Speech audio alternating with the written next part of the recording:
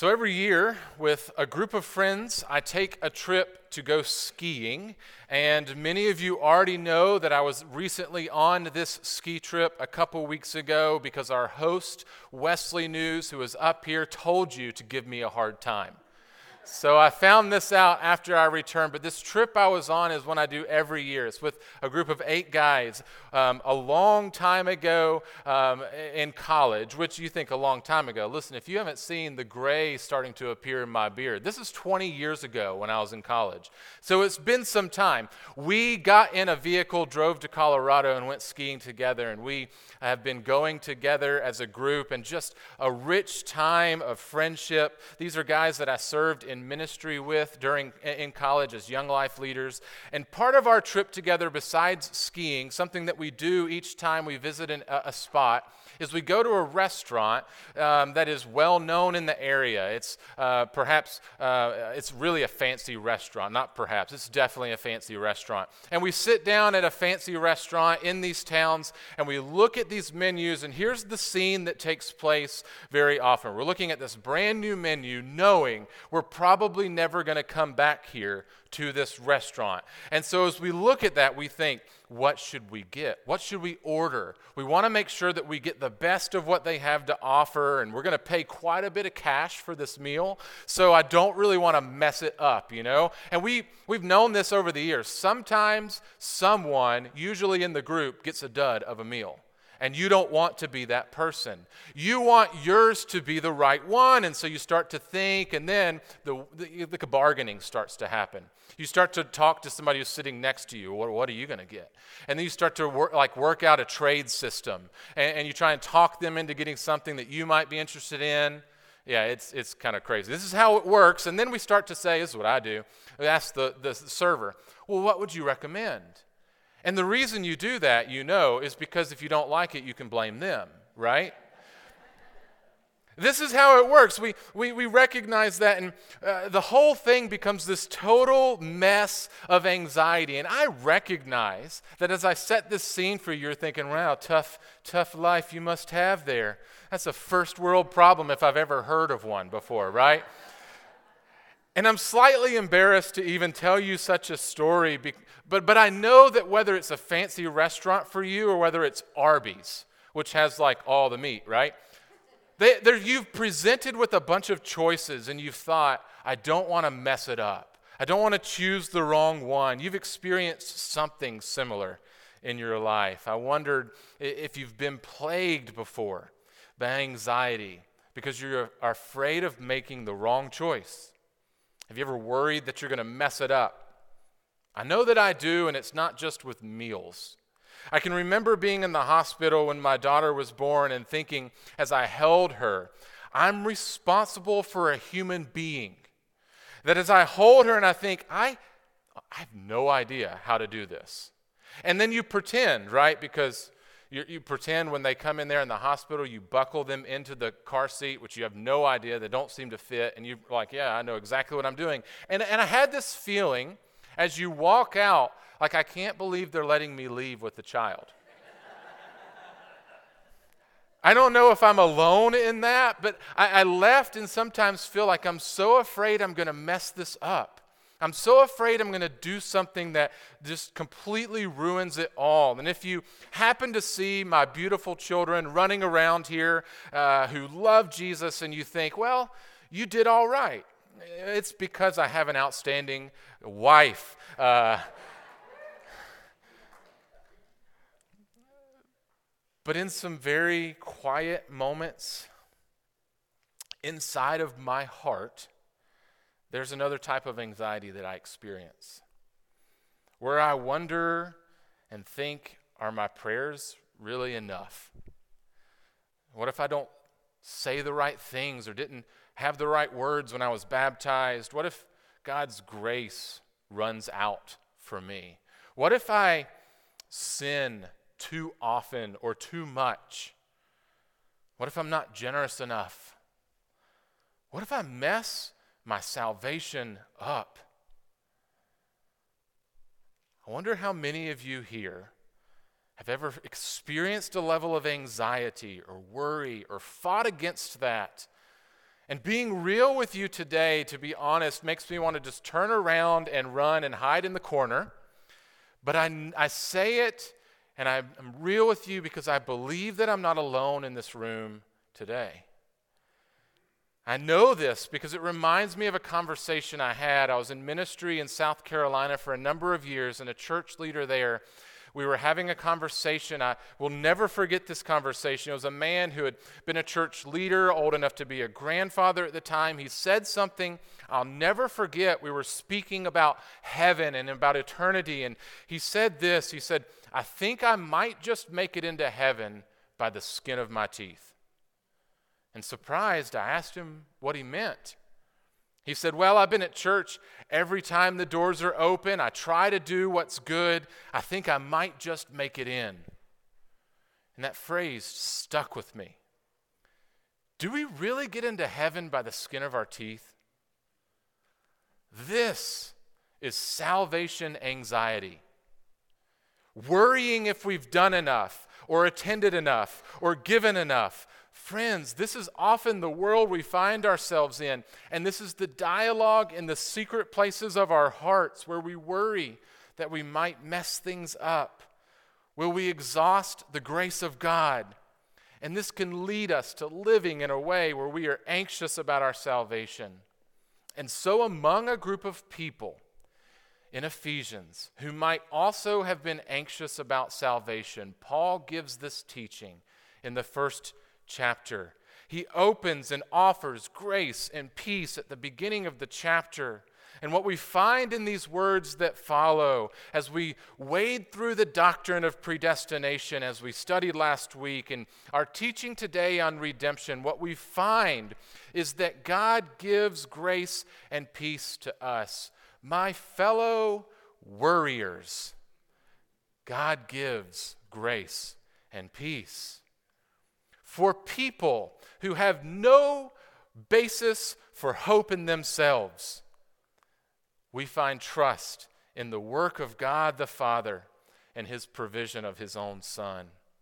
So we've been studying in Ephesians chapter 1. So many wonderful discussions have just come forth out of this. I just have enjoyed this whole week getting to hear you all dialogue with one another about what we've been studying as we've made it through this past week together. So many conversations in life groups, and on Monday night our Great Questions was all about this idea of election. And I've heard of those of you who even met for coffee this week with one another because your life group time was not long enough to talk it through. Can we just pause for a moment and say, how cool is that as a church we are spending time engaged in dialogue about what God is doing in our lives? I love it. This is exactly what we want to be about. I love our church, and I love that we get to spend some time in Ephesians chapter 1 as we go through this together. If you've been with us, you remember this is one big thought in verse 3 through 14, but it is broken up into little sections, and so we're going to continue with our little section this week.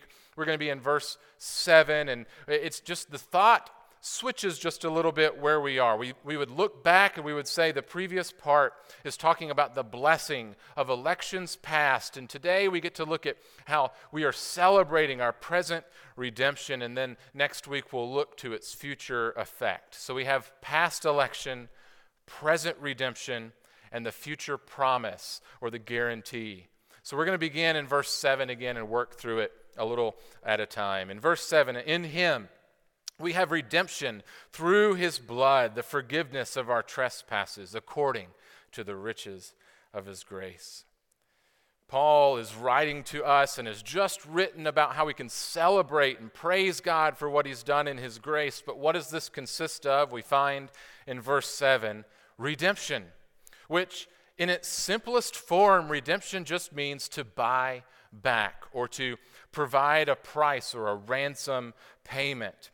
So, in other words, you would think if you've been redeemed, you've been bought back. If you have not yet been redeemed, you are captive.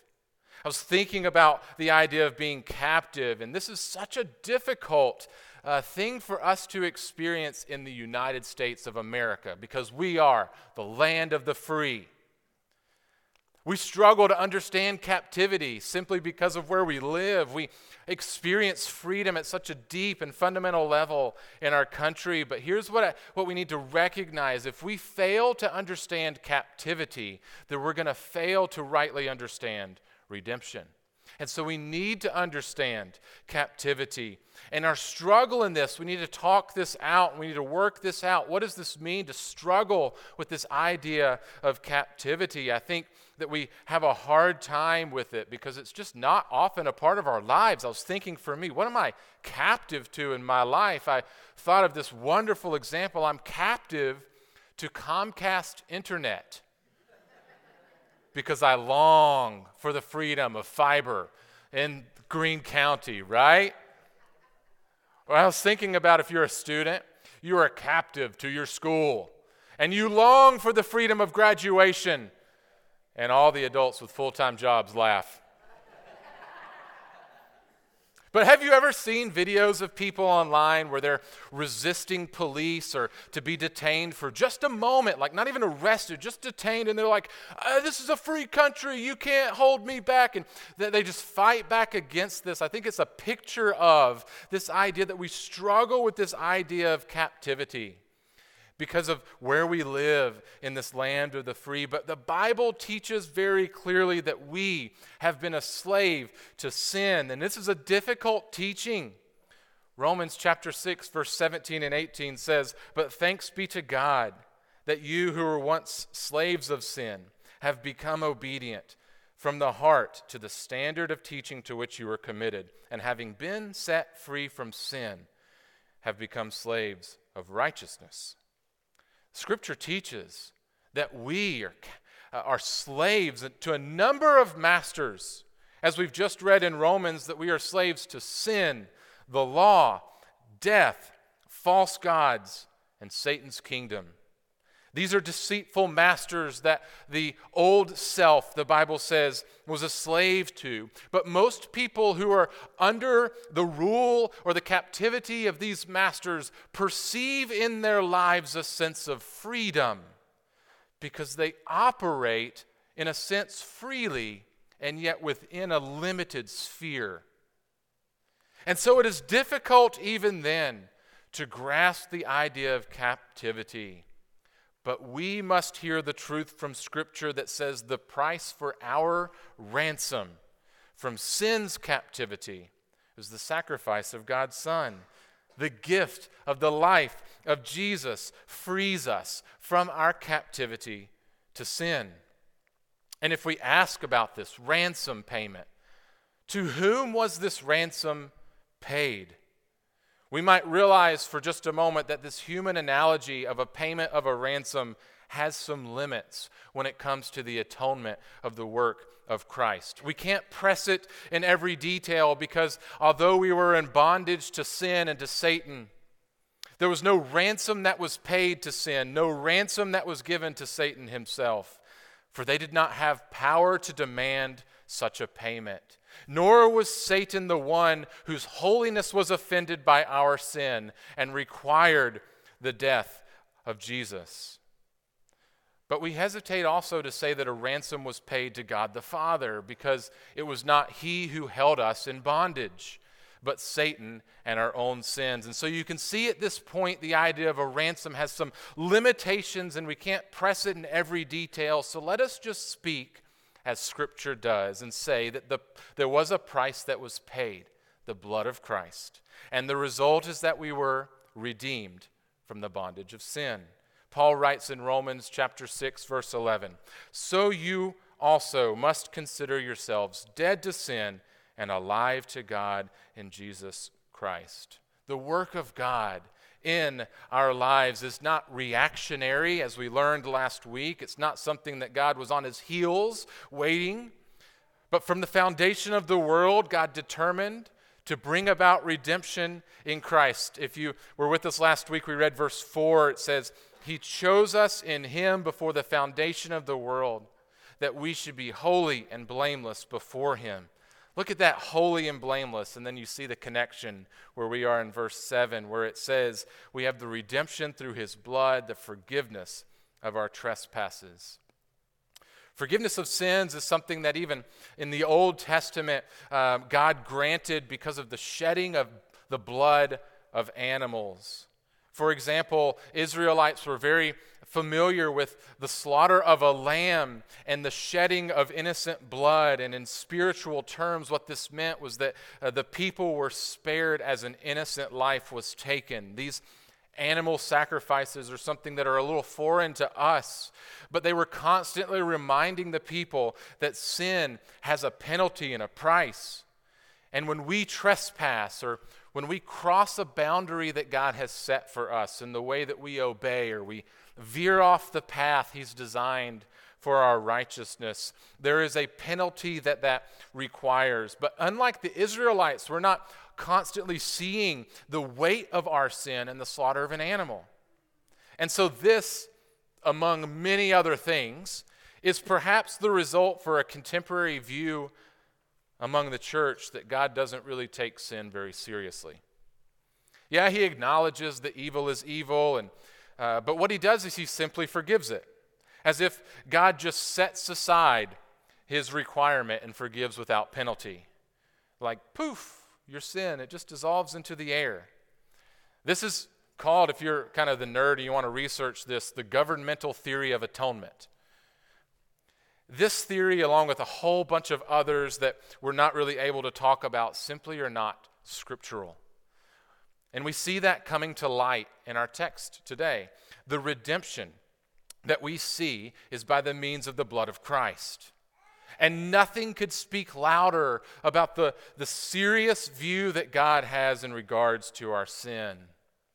And so here together, we remind ourselves at First Christian Church weekly of this as we share in communion each week in our worship. We pause to take seriously that our sin resulted in the blood that was shed by our Savior. And we recall in Matthew chapter 26-28, where Jesus says, "For this is my blood of the covenant, which is poured out for many for the forgiveness of sins."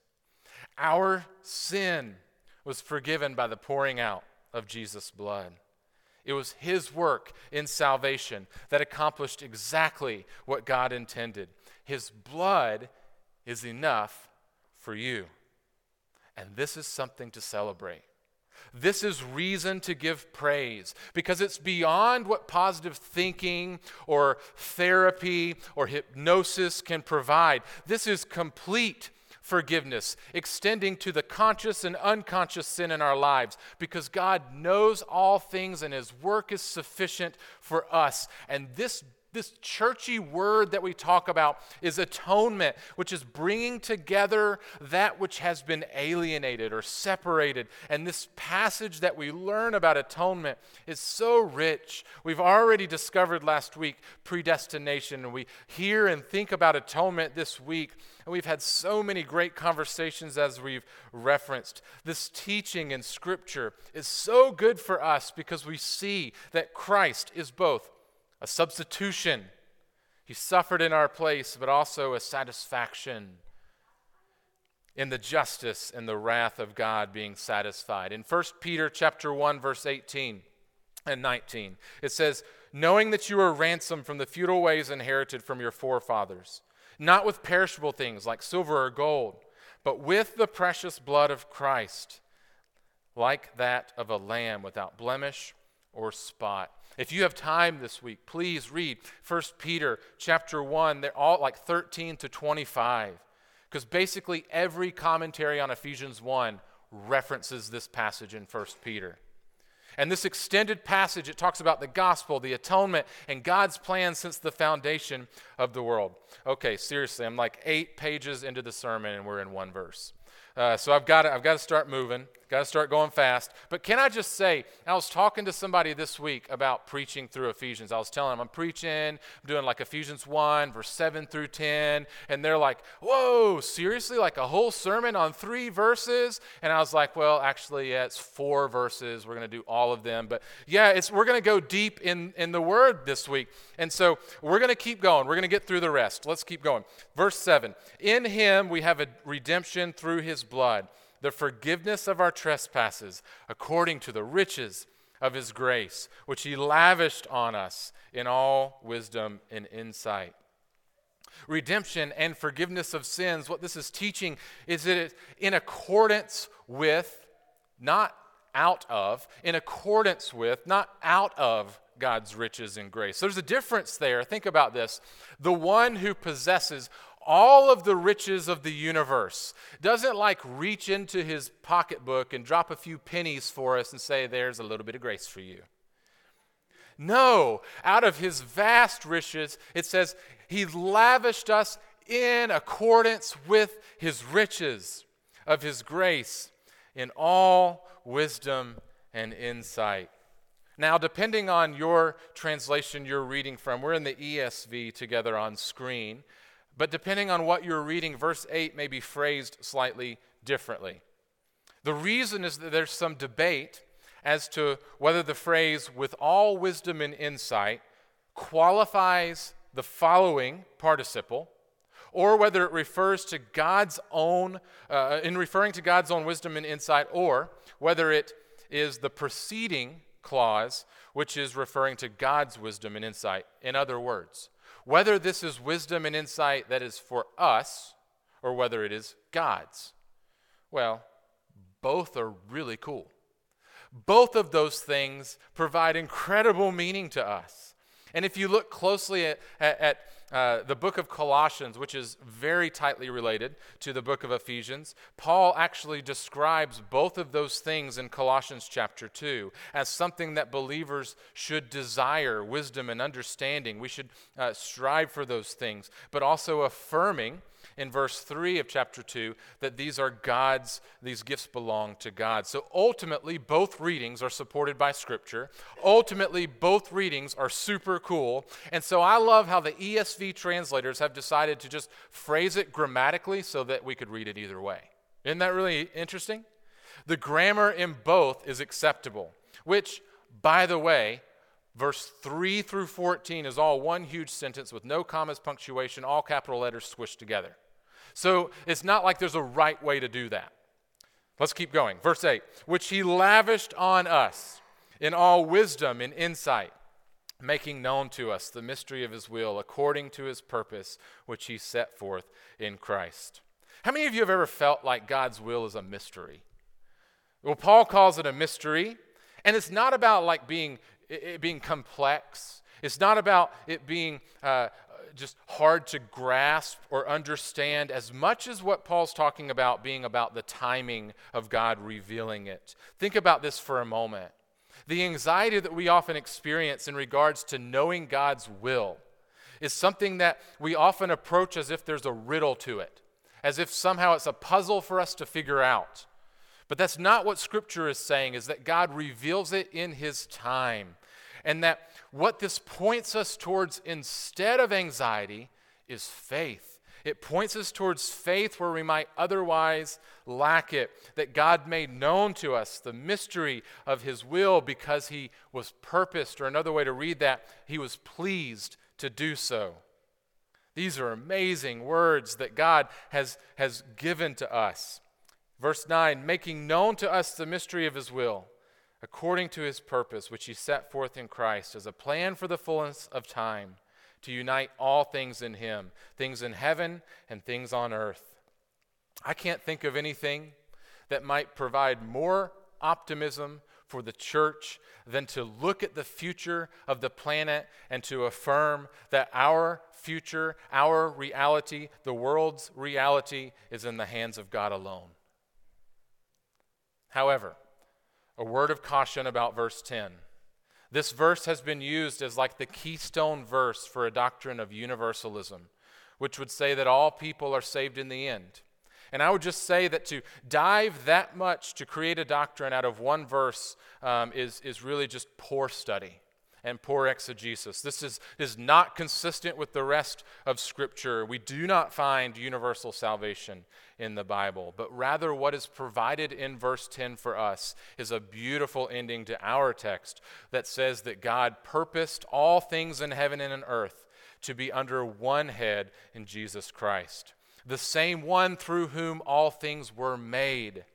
by whom they were made, and for whom they were made, will receive all things at the end of time. The goal of creation is not chaos. Our future is not uncertain. We are headed towards unity in Christ. And so we are not left with some riddle to decode as if we have to figure it out before the buzzer goes off. Consider this, because it changes your anxiety that you might feel, that we can have confidence in the finished work of Jesus. We can know that his blood is enough. Can we hold to that confidence together, friends? What if we did that here in Afton? With our words and our actions and our demeanor, that we pointed towards confidence, not in ourselves, but in God. Not like we're arrogant or we're smug because we've got it all figured out. Quite the opposite. This truth from Scripture should humble us. And strangely, the opposite sometimes occurs. We fall into this pride as if I've got it all figured out, and look down our noses at people and puff up ourselves wrongly. That is not the right reaction to this passage. Imagine, though, what would happen if we do take the right posture and we do have a sense of confidence in the work of Christ. Think about the impact to our community, because we live in one of the most anxious times we could ever imagine. What a witness it is to our friends and neighbors if we live as a people of peace because we trust in the work of God through Christ. This can become a foundation for us. This can be a place that we cling to when the swirling doubts begin to rise up within us. We would find in this a confidence. When we wonder if we've ever done enough, we remember these truths. Let me close with one thought for you. This world that we live in perhaps tries really hard to reconstruct Christianity apart from its central focus of personal salvation. That is to say, people want Christianity without redemption. The press is towards identity in a personal way, perhaps to some cultural identity or some ethnic identity or a gender identity that begins to define you above Christ. This pull away from biblical redemption is one in which we must avoid. The heart of scriptural teaching, the message that comes to us, is that our identity has been changed, not by anything in ourselves, because we would boast if it were. This is a gift of God in accordance with the riches of his grace, and so may we live in that, friends, dwelling in the lavishness of his grace, resting with full assurance that his work is enough for you to the praise of his eternal glory. O God of all eternity, your wisdom, Father, are humbling. They place us rightly in position to give you praise, and so we stand in awe of what you have done and are doing in us. Be pleased today at the reading of your word in our presence, and would you move by your Holy Spirit, living and active God, to help us to rest where we might feel anxious, to help us to lean into the truth provided for us. Awaken us to become missionaries in Afton, to work and to move for the sake of your kingdom and your glory. God, would you be glorified in us? We pray. Amen.